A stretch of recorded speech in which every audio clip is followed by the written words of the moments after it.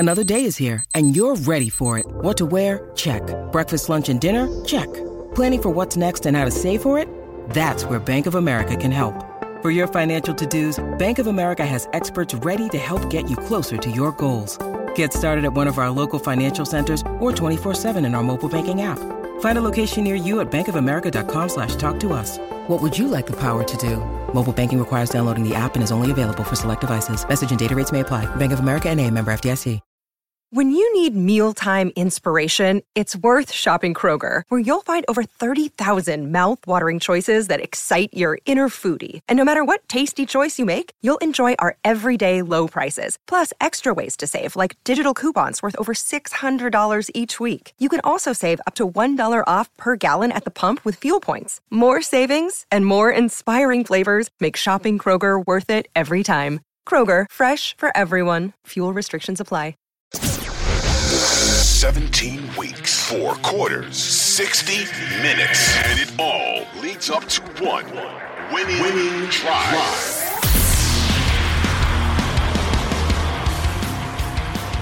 Now, we know that this offense has played well in the past few weeks. You've seen guys like Cooper Kupp and Nacua, really just coming along. Matthew Stafford has played well.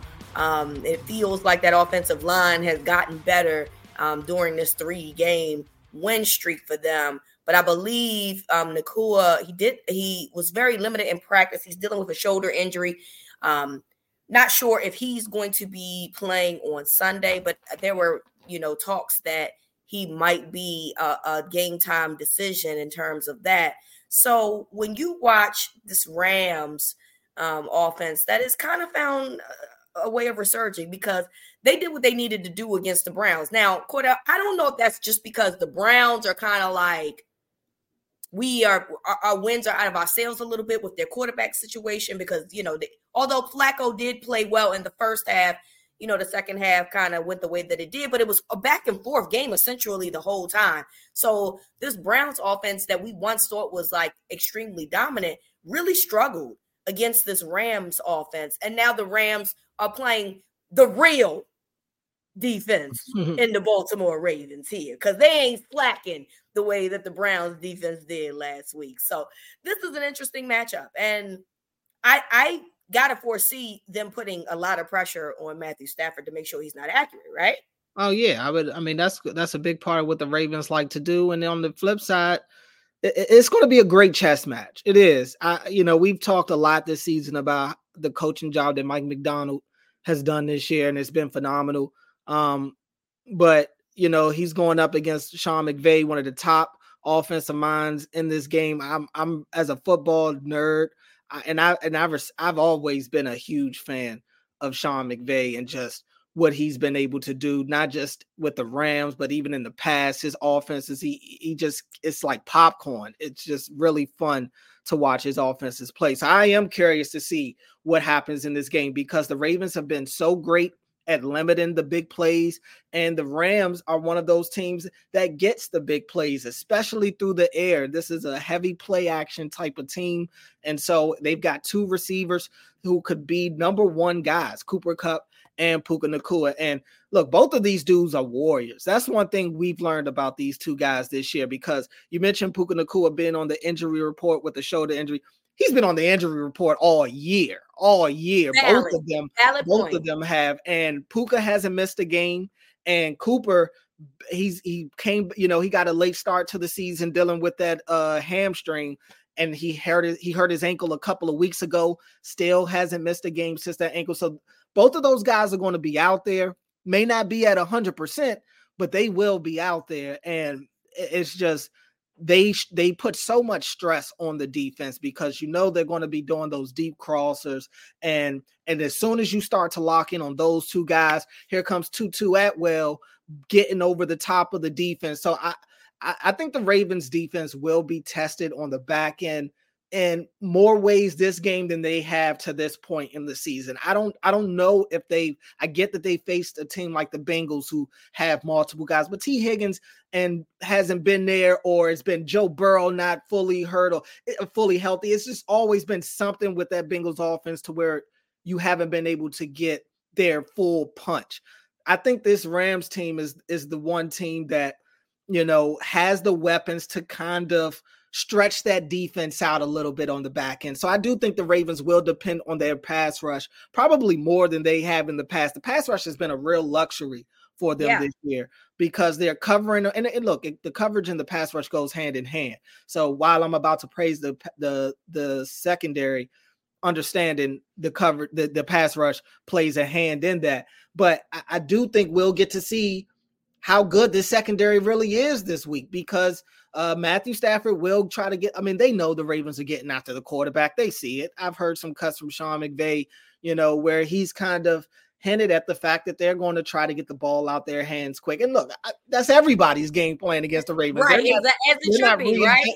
The wheel, exactly. They're not going to be trying something I've been begging Todd Monken to do, quite frankly. Right. So there's that. And I think that's what every offense ideally wants to do that. To your point, it's actually being able to, you know, on a consistent basis. That's going to be the difference. But I am very intrigued by that matchup with the Rams passing game versus the Ravens pass defense. On the flip side as well, Kyren Williams is one of the more intriguing guys on that team as well, because ever since this he didn't have as dominant of a day against the Browns last week. Still a pretty decent game, but he tore the Cardinals a new one the week before, and that's after he had missed about 4 or 5 games before that. So I think he's another one that you got to watch out for. He's really good, obviously, in the run game, a speed guy, but also runs stronger than he looks. But he also helps a lot in their passing game. So guys like Patrick Queen, who's had to tackle these running backs in space all year, he and Roquan are going to have a busy day, especially if Stafford is trying to get the ball out of his hands. He's going to look to the Kyren Williams. We'll see if Tyler Higbee plays in this game. He got hurt last week as well. Yeah, he was on their injury report. Right. He's a person to watch this week, but they have just so many intriguing pieces. And Tutu Atwell, he's going to make these safeties play honest. He's going to force Arthur Millette and Kyle Hamilton, whoever's guarding him in the slot, they're going to have to show their speed in this one because that dude can run and he is their big play guy. When they lure you to sleep by throwing to Kupp and Puka Nacua 1,000 times, here comes Tutu Atwell for his 3 or 4 targets a game, but at least half of them are going to be 30 yards down the field. No, hopefully it will not be. And success anyway against this Ravens defense. I do think it is important to say that I feel like, and correct me if I'm wrong here, Cordell, but when I look at the quarterbacks that have really had success against the Ravens, it's been guys that have been able to move, you know, guys that really use their legs. You know, Deshaun Watson had a lot of success in that game. There are guys, you know, Josh Dobbs in the Cardinals game was able to move around. Guys that are typically in the pocket type dudes, like Justin Herbert, although he did break off that 30-yard run, but that's not who Justin Herbert really is, tend to struggle against teams, against defenses like the Ravens or the Ravens defense specifically. So I find solace in the fact that, you know, Matthew Stafford can move around, but that's not his MO, and he's older. You know, Matthew Stafford got drafted in 2009. He ain't out here trying to, you know, be running around and doing all those types of things. So I think that, to me, the biggest plus out of this is when the Ravens find themselves facing a quarterback that, you know, for the most part is maintaining themselves in the pocket, they have the best success. And this is just me in the eye test. I don't know what the numbers suggest. I did not do the research. I'm specifically telling you and everybody listening that when I watch this Ravens defense, it feels like that they bode best against quarterbacks that are not elusive, that don't really run to, you know, gain first downs the way that like a Lamar Jackson or other guys or Patrick Mahomes can do. So to me, that's the biggest advantage for them.